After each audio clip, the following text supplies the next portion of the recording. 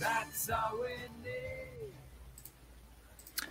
Hello and welcome to another edition of The Decades, the flashback series that we've been doing on the Tigers Down Under, where we look back at Hull City through the 2010s. With me, I have two guests. We originally advertised just Brad, but we've also got Logan with us. But I'll say welcome to Brad first. Hi, gents. G'day. And also welcome to Logan. Alex, Brad, how are you both? Very good, very good. Look, it's been a very fun series to do these. So I thought over the international break we would get into another episode of the 2010s just to sort of keep us going with no football for the weekend coming up. And we're up to the fifth episode, which is the start of the 2012-13 season, which is, of course, when Steve Bruce joined us as our new manager. So we'll get started on that one with a little bit of context on how the season began. And I guess it's probably even before Bruce joins, and there's a bit to talk about with the Nick Barmby sacking. And my memory of that, and I'll get each of your thoughts on this as well, but my memory of that was it was sort of the first negative or sort of murmurings of issues with the Allams as owners, because up until that point they'd been fantastic. They brought in McLean for £1 million and things like that, where they'd been splashing money around, and everyone thought, how good's this? We're on an upward trend. And then there was the Barmby comments about no money being available in January and all of that. And then before we knew it, he was sacked. And as sort of a golden child of the club, it was a bit of a surprising sort of action to be taken by the Allams. And that was probably the first time that we really thought, oh, geez, what's going on here? What are they trying to do with the managerial position? But Brad, I guess from your point of view, how did you view the sacking of Barmby? I guess in hindsight, it all sort of worked out in the end. But at the time, how did it make you feel? Oh, look, I think like most people, when you look back at who and where and how, you sort of felt, how could you let someone like that go, who meant everything at that point in time. But interestingly enough, although again, I don't want to sort of draw back that now we know more than we actually do, but it's interesting that the whole issue with the owners has always sort of plagued us since then. But interestingly enough, Bruce did seem to have a budget that came with the job, whereas Barmby was arguing that he didn't have one.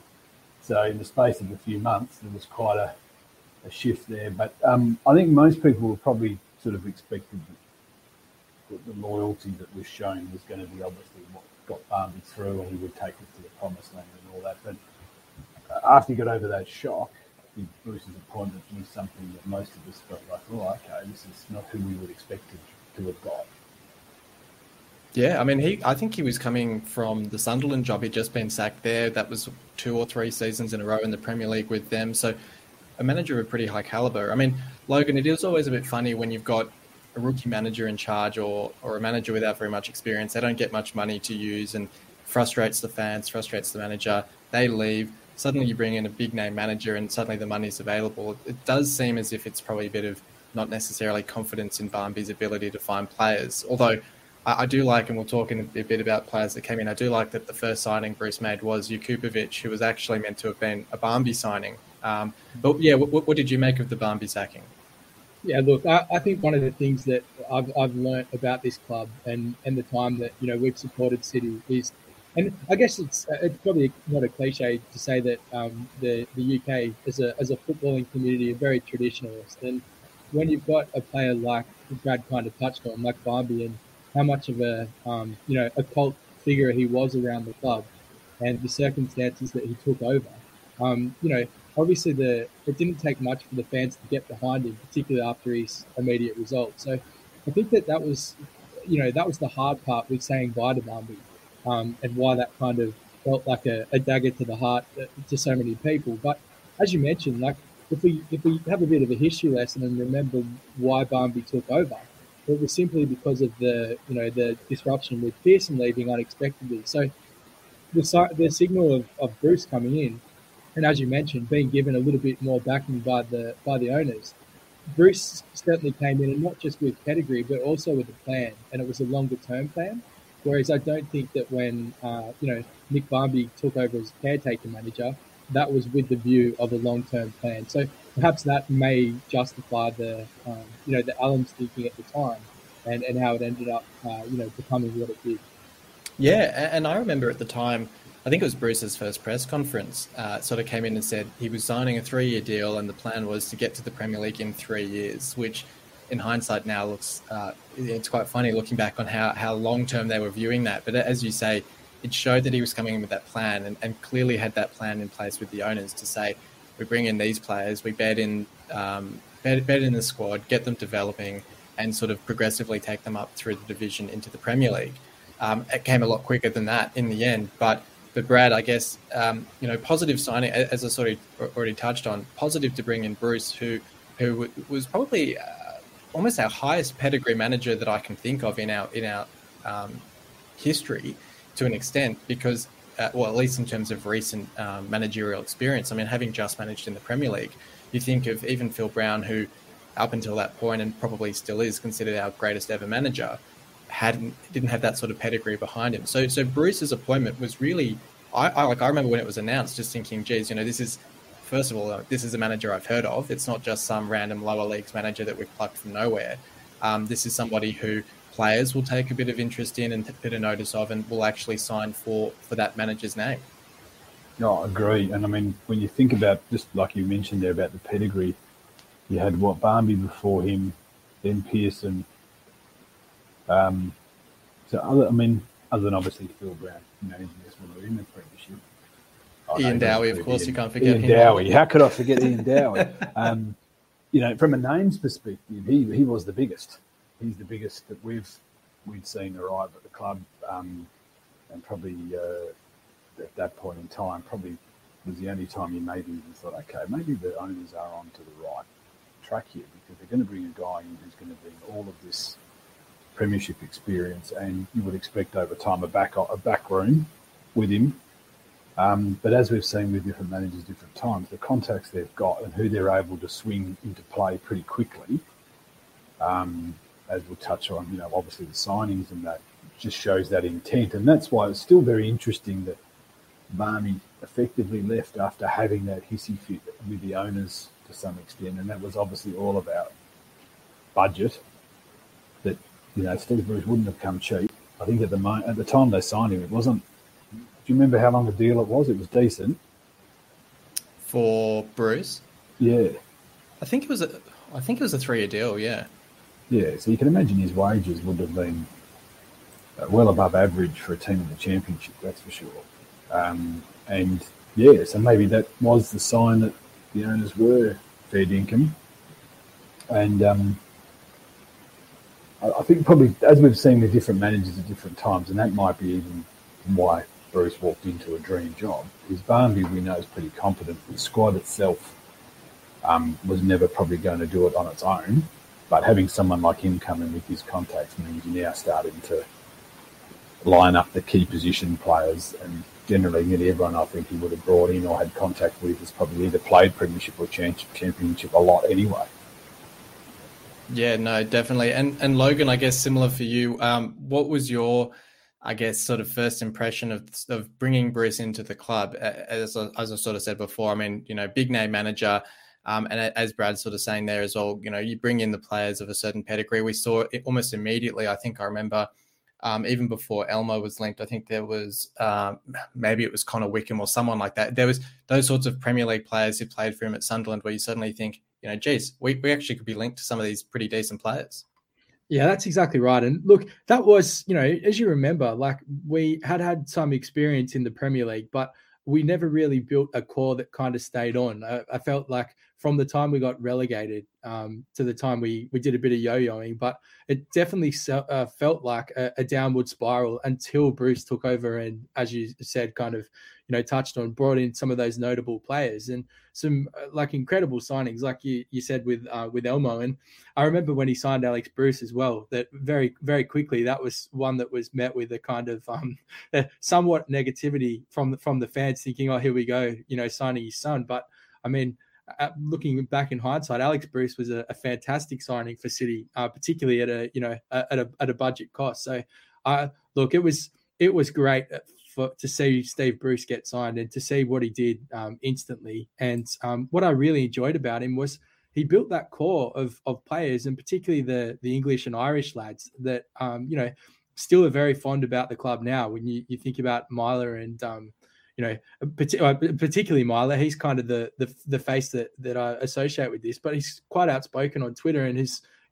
has made no secret to how passionate he still is about the club. And so, it was great to see that Steve Bruce, knew what it took, and his record at getting teams promoted from the championship is fantastic. And so it was a great signing at the time. And history tells us that it was an exceptional signing for the story of the club. Yeah, certainly. Well, I guess then we'll talk about a few of the departures from the club first before we look at those signings in particular. But we did, first of all, I think we sort of alluded to in the last episode as well that, of course, we saw Richie Garcia depart the club. Cameron Stewart went out on loan to Burnley as well, which, I guess it's a little bit funny to think of that now that, first of all, Stewart being associated with a club like Burnley, flashy, pacey, young winger going to Burnley doesn't quite seem to click in your mind, but I guess Burnley were a little bit of a different club back then. But I guess it's almost, it almost summarizes how that season looked, that we actually didn't lose too many players. And if anything, we just built and strengthened the squad from what it was. Brad, I guess there's not a whole lot to say. I guess Garcia leaving the club was pretty significant, was an integral part in that first Premier League campaign for us. And then, of course, returning from, I think he went straight from Hull back to Australia with Melbourne Heart, perhaps, I think. But yeah, he was probably the biggest name departure from the club that summer. Yeah, and I think I can't remember being overly upset with anyone that had left at the time. I think we probably got carried away with who was coming in. But I think it probably showed you as well that the squad itself probably didn't need to necessarily be of a huge size, but it just needed to get the quality right up. And Garcia probably, I can't actually remember where he went after that, did he? No, he came to us from Colchester, didn't he? Yeah, I think I have a feeling he went to, I'll have a look at it. I think he went out to I would say Melbourne City if I had to guess. But yeah, it definitely was an A-League club. And I remember thinking what an astute signing that was for an A-League club at the time, because Richie Garcia was still, doing a job for us when he was playing. Yeah. Would it have been Glory, or did he go to Glory after? No, that was afters, yeah. I think you're probably right. It would have been when Melbourne City was called Melbourne Heart. Yeah, that's it. I'm just having a look at it now. Yeah. So he left us and went to Melbourne Heart. Then went to, I forgot he went to Sydney FC for a bit, but yeah, there you go. So I think probably looking at who actually went out, Stewart at the time wasn't setting the world on fire. And probably realistically at that time, Garcia was probably not going to hold a regular first 11 spot. So both of those sort of made sense, I suppose. And I remember at the time, I think we had a few of those Premier League potential starlets that had sat around under Phil Brown and never got anywhere, that I believe we would have loaned or transferred a few of those out. Yeah, I think Cullen and yes. Cooper and those sorts of guys, yeah. Yeah, and that was always interesting because Cullen was someone that I personally really rated and thought, this guy's going to be a superstar. And then I think we loaned him out to someone and he was okay, but he wasn't a superstar. He ended up somewhere. I think I'm pretty sure he ended up at Blackpool at some point. That's probably the only club I recall. Maybe it was Luton or something like that. But no, you're right. I remember seeing him when I went over for the game against Millwall a couple of seasons before this, where I think Robbie Corrin made his debut, and Cooper was Cullen was all over the game, and he was probably our one shining light. And you just memories of those. Cullen, Cooper, Kearney, the 3 Cs, and then Devitt as well as what was pretty decent, and a couple of Featherstone as well. There was a couple around that Premier League squad who looked like they were going to be pretty decent, and then just sort of petered away. Obviously, Cooper's now back in the Premier League, but at the time, sort of went the long way around. Yeah, no, well, I think that's that. I still remember it. There was a decent clean out of that younger talent, which at the time you didn't think anything of it. They weren't playing, they weren't getting regular games or anything like that. But it was more just maybe a sign of okay, we're going up. This is where we're going to rebuild the squad. Yeah, certainly. But I guess, as you said, it was more about the players that came in to the side. And Logan, you sort of touched on already, Alex Bruce coming into the side, being signed by his father. And,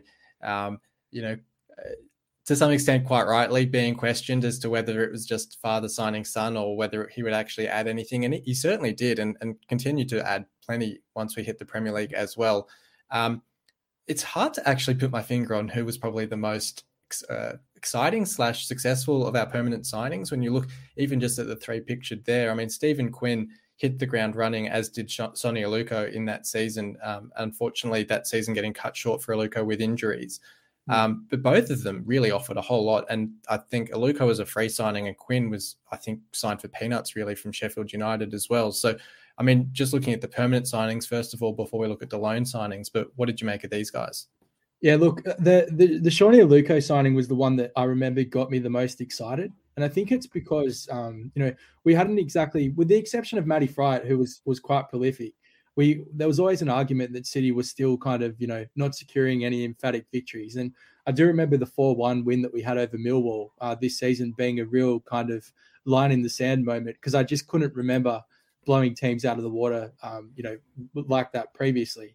And I remember when Aluko signed, I just thought this is a player that gives us a lot of confidence and, can almost guarantee goals. And so the excitement that brought me at the time was good. But as you mentioned, I mean, he did score some fantastic goals for the club, and he was a fantastic player to watch. But he was riddled with injuries, and I think that's probably one of the things that stands out when we reflect on his City career. But you're right, Stephen Quinn, he had a hand in some influential goals. The Sheffield United game, he was obviously in the cup. He was obviously pivotal. But yeah, scoring quite early, and I remember that because I hadn't really heard much about him, and I remember just seeing this, tiny ginger sprinting over to celebrate with the Tigers faithful, and just seeing this real confidence and air of joy about playing at City and really enjoying his time there. And as you mentioned, Alex Bruce, when I see him, I know that this is probably an optimistic thing. I'm not sure that too many City fans will criticise me for this, but I still believe if he didn't get injured in the FA Cup final, we hold on. Yeah. I thought he was exceptional. And even his header where it hit the crossbar, if that had gone in and we got 3-0, it's a completely different game as well, certainly. So putting Luis Suarez in his pocket as well when we played Liverpool and having some pretty solid games like that as well. Brad, I mean, we already sort of touched on Jakubovic was actually the official first signing for Steve Bruce and was essentially lined up as a Nick Barmby signing, and he was not really thought of much, and especially after that, I think it was the Sheff Wednesday game where he went down clutching his head, faking it, supposedly injured, sort of got him offside with the supporters, but really worked his way back into the limelight a couple of seasons later in our second Premier League spell and end of the Championship as well. As well as Nick Proschwitz, 2.6 million record signing at the time, signalling our intent and our ambitions, but scoring some reasonably important goals as well, despite not really being a prolific success on the field. And then also Abdullah Faye signing from West Ham as well. So talking about that Millwall game and the Bolton games as well, where Faye and Quinn and everyone else was scoring a bucket load of goals at the time as well. A lot of really important permanent signings that we made that season. Well, there was, and Faye was actually a big one, knowing that he had done a real job previously at West Ham. And he was also, he was effectively a household name. And then obviously having someone like him come in was, sort of showed pretty good intent. And Logan's point about Alex Bruce couldn't be more accurate. I think we talked previously about it, but I'd love to see Alex Bruce stats of him starting games and what the win-loss ratio was actually like. Because even in that Premier League season, excuse me, he was not just with Suarez, but there was other games as well where he was really good and probably shook the moniker of being dad's little boy, if you like. But the other one, which was interesting, which you just pointed at the end there, was Quinn. At the time, never heard of him, knew nothing about him. Obviously, Brucey did, because when you look at his impact at the club, although he wasn't a standout, you wouldn't say he was in the best 3 or 4 players over that window that Brucey was there. Geez, he played some good games and was very, especially that FA Cup final. I know we're going further down the track, but for a guy who barely, was the household name, he was brilliant. Yeah, and he was almost the most important player in that cup final in the sense that him playing in that fluid forward role was the reason that we were able to create those chances that led to those first 2 goals, because Arsenal just didn't know how to cope with him. Exactly. He was like some unknown starlet who all of a sudden defenders didn't know how to defend. And so there was a lot in that. I mean, obviously, I think probably the biggest thing that came with Quinn, and that's probably what Bruce would have seen, is that although he been around for a while, he clearly had some real adaptability to him. And back then at that age, he was probably a prime age to get between 30 games a season out of. But yeah, the signings he made, I mean, Proschwitz, you could argue for the price. Well, but like you said, he did score some important goals. I wouldn't say he was as prolific as we'd expect him to be. But nearly all of the signings, there was none there that didn't work. Yeah, no, and that's right. And I think that was sort of the key that season was most, if not all, of the signings worked out, which was a big difference from previous seasons where we'd made a few bigger money signings that hadn't really worked out for us either. I thought I might have had some pictures in there of our loan signings, but I'll jump to then again, Logan, on the loan signings that we brought in, because they were almost just as important. Elmo, of course, joining. We sort of talked about him.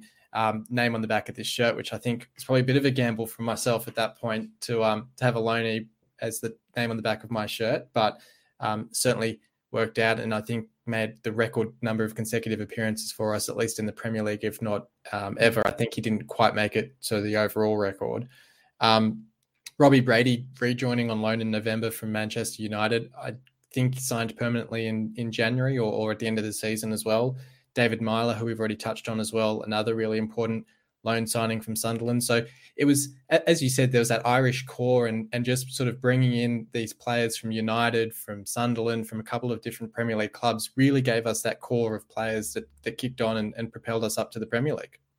Oh, absolutely. And I think that is just testament to the Steve Bruce era. I mean, when we look back at this season, and we've done a few of these, highlights, catch-up episodes as we reflect and get nostalgic, it's really hard to understate just how important this season was in the upcoming years, and how critical it was for what we built, not just then, but also for the success that we tasted in the Premier League and also the cup runs.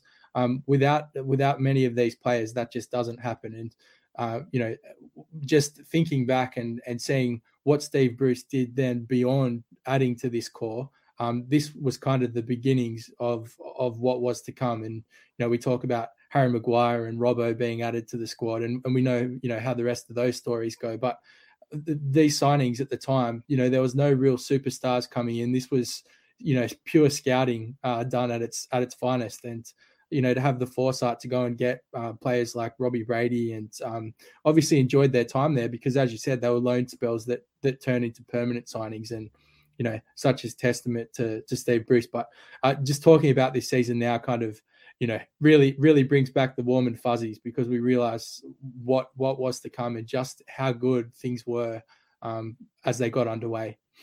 Yeah, this certainly felt like the start of a golden era for the club. It was sort of that core group of players that, we sort of touched on, I think, probably in the previous episodes, as the changing of the guard from Garcia leaving the club is pretty much the last of that first 2008 to 2010 Premier League spell, and then leading into this second spell in 2013 through to 2015, and then, secondary sort of spell a couple of years later. But Brad, looking back on that start of the season, we've already talked about a couple of the results, but that 4-1 win over Millwall, where we were up 4-0 at half-time, the 3-1 win over Bolton, who at that point were a recently relegated Premier League club, as well as I think there was the 3-2 win over Leeds a couple of, might have been a week later as well. It was our first win at Elland Road since 1987. It was from the start of the season, we just kind of got going. I think for the first month, it was a bit of a slow start, pretty low scoring, sort of, sort of typical of the Nigel Pearson days in terms of not being able to score a whole lot of goals. And then we just got to that Bolton game, and everything just sort of seemed to click into place, and we started to be a much more free-scoring, attacking side, at least until Luco's injury anyway. But it just felt like there was a lot of momentum from the start of that season. Yeah, and I think probably if you look at all the players that were brought in, they're all sort of very creative. I mean, even some of the more, I mean, I won't say Alex Bruce, but more so like, your Aluko's, even Faye on the ball was very solid and could pass. So I think probably it may have shown just what you were saying there, that first month where it was probably results-wise wasn't that exciting and obviously dropped a game or two, but into that second month or third month, whatever it was, to then just go bang, bang, bang. And I think the goals just keep coming, and it wasn't just one prolific goal scorer. But we had set pieces covered. We had guys who could hit the ball. We had guys who could create. We had all sorts of options everywhere, which meant that we probably had to be watched moving forward all over the park, whereas we probably haven't. I mean, even you go back to the Phil Brown era, we relied on Giovanni to score goals from long range. It never really looked like we were going to get in behind defences all the time, but I think that's when it actually started to click, and that's probably where the confidence just ran away with it as well. Yeah, no, certainly. And Logan, I mean, like you look at that form table in that first half of the season, and there's a lot of green. There's not there's not even many draws. There's only 2 draws in that first, or 3 draws in that first half of the season, which is a pretty incredible stat when you think about it. When you sort of associate the Steve Bruce sides with a bit more dour defensive football, but this was the positive side of Steve Bruce. It was the side that we then saw again in the second Premier League season when you've started to accumulate that strong squad. And he can actually get a side playing quite attacking, strong football.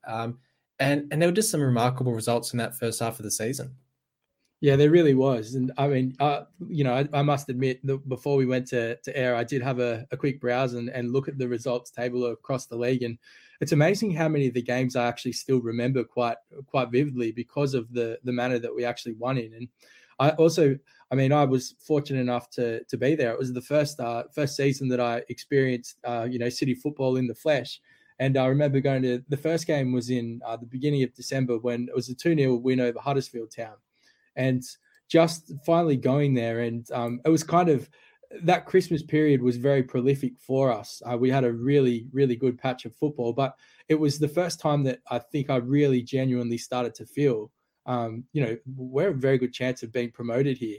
And as you mentioned, it's because of the platform that was laid, at the beginning of the season and throughout that first half of the year before, booming over the Christmas break. But I remember Steve Bruce in his press conferences was always very, very quick to kind of, pull things down and bring everyone back to earth. And when Burnsy would interview him and try and build a bit of hype, I think he's saying was something about let's see how we're going. Let's see where we are when the daffodils come up, and he's referring to next summer. So I do always remember that kind of push pull. Bruce was always trying to downplay things, keep everyone level headed, and we know what ends up happening in the season. But yeah, really impressive, and there was some great football, and as I said, a lot of goals being scored too, which wasn't exactly something that we were always used to.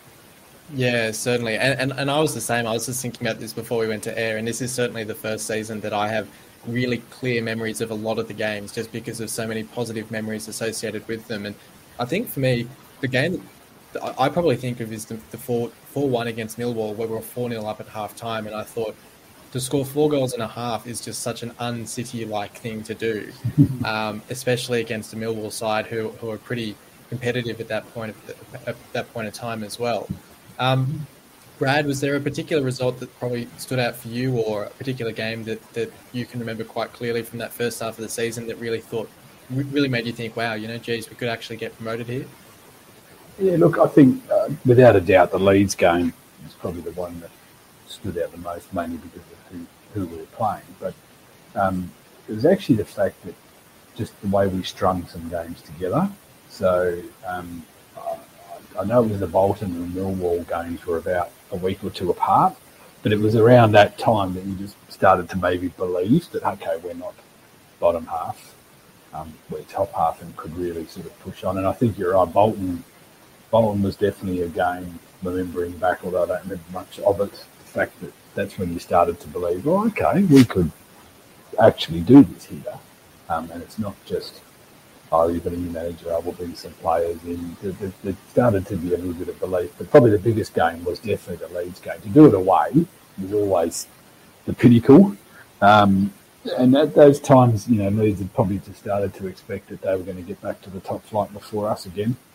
And to probably not labour on it too much, we put a real damper on it, and that's probably the key. But there was just a good run there for a while where we weren't beating no disrespect, but we weren't beating a Peterborough or even a Barnsley. We were beating, Bolton or Leeds or Millwall, clubs that we really had to beat, that we always struggled to in championship years.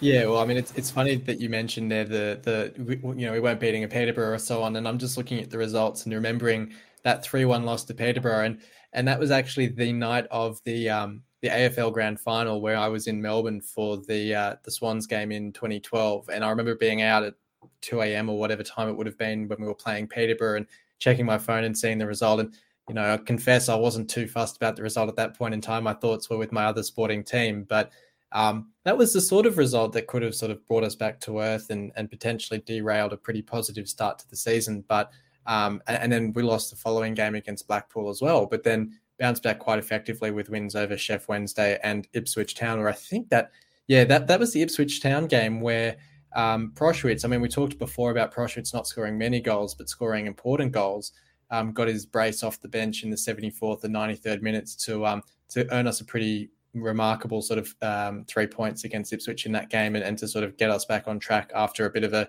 sticky patch. But yeah, you're right. I mean, you look at some of those results and who we were playing and beating. And I mean, even that Birmingham game, from memory, that was the game where Aluko just looked absolutely unplayable. And I think it might have actually been around then where he got injured. But for a while there, we were just looking so free scoring and could just take on anyone. And Logan, I mean, I guess looking at that final game of the first half of the season against Leeds, 29th of December, where we were able to finish finish the year, I should say, in second place in the table with, I mean, a lot of City supporters look back on that game as almost the best football we've ever played, in the sense that we've just the most complete the team has looked in the way that we just dismantled Leeds in that game. And Evans and Myler getting on the score sheet in that one, but it was really a statement win as well.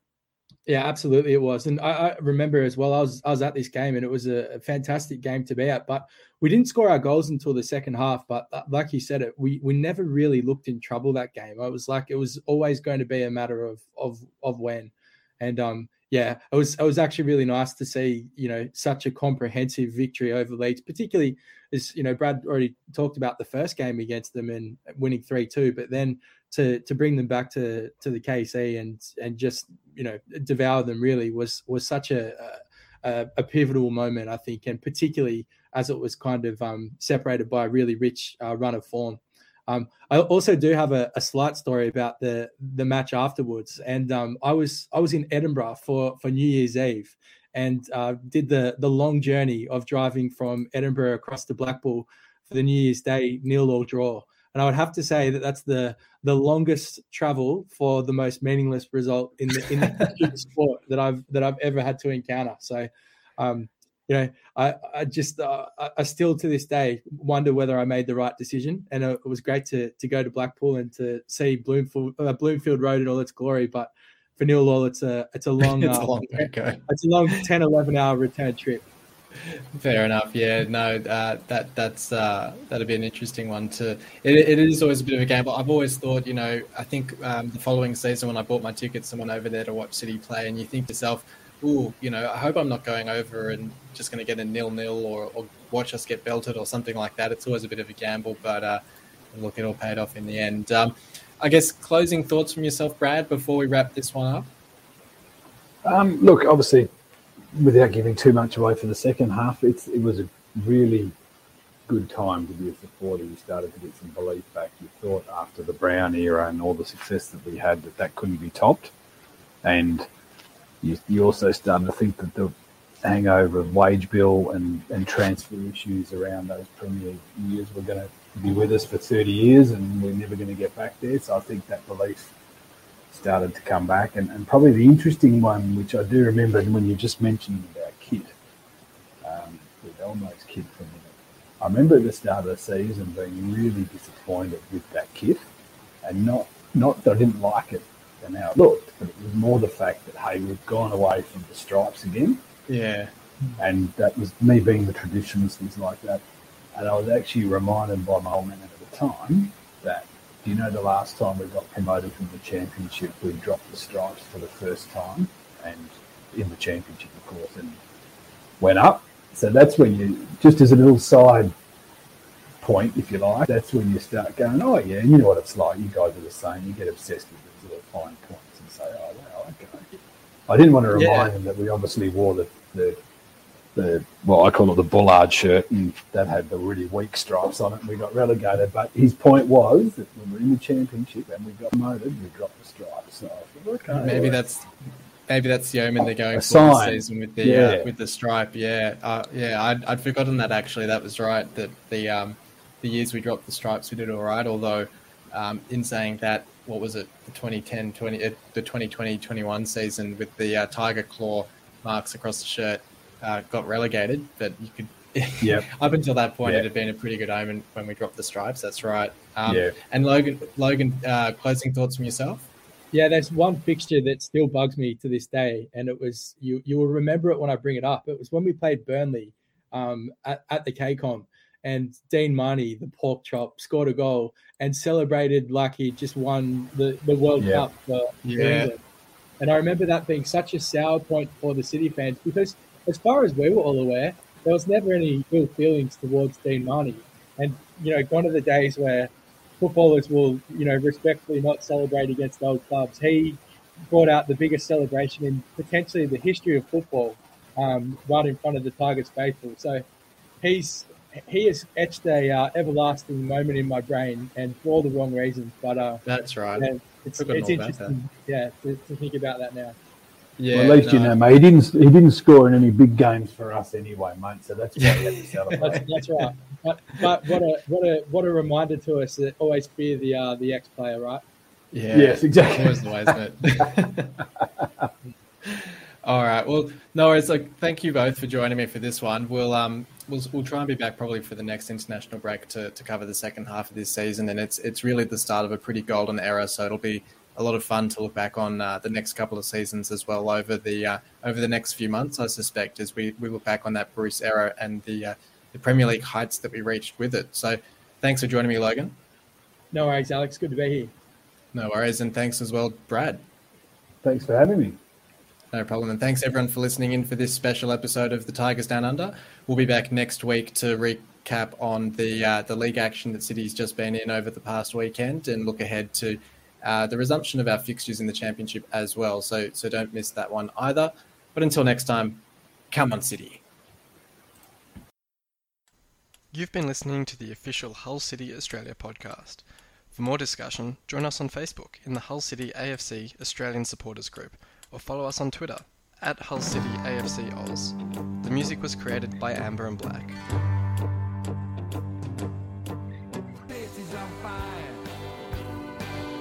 Going higher and higher. There's no turning back 'cause you're out.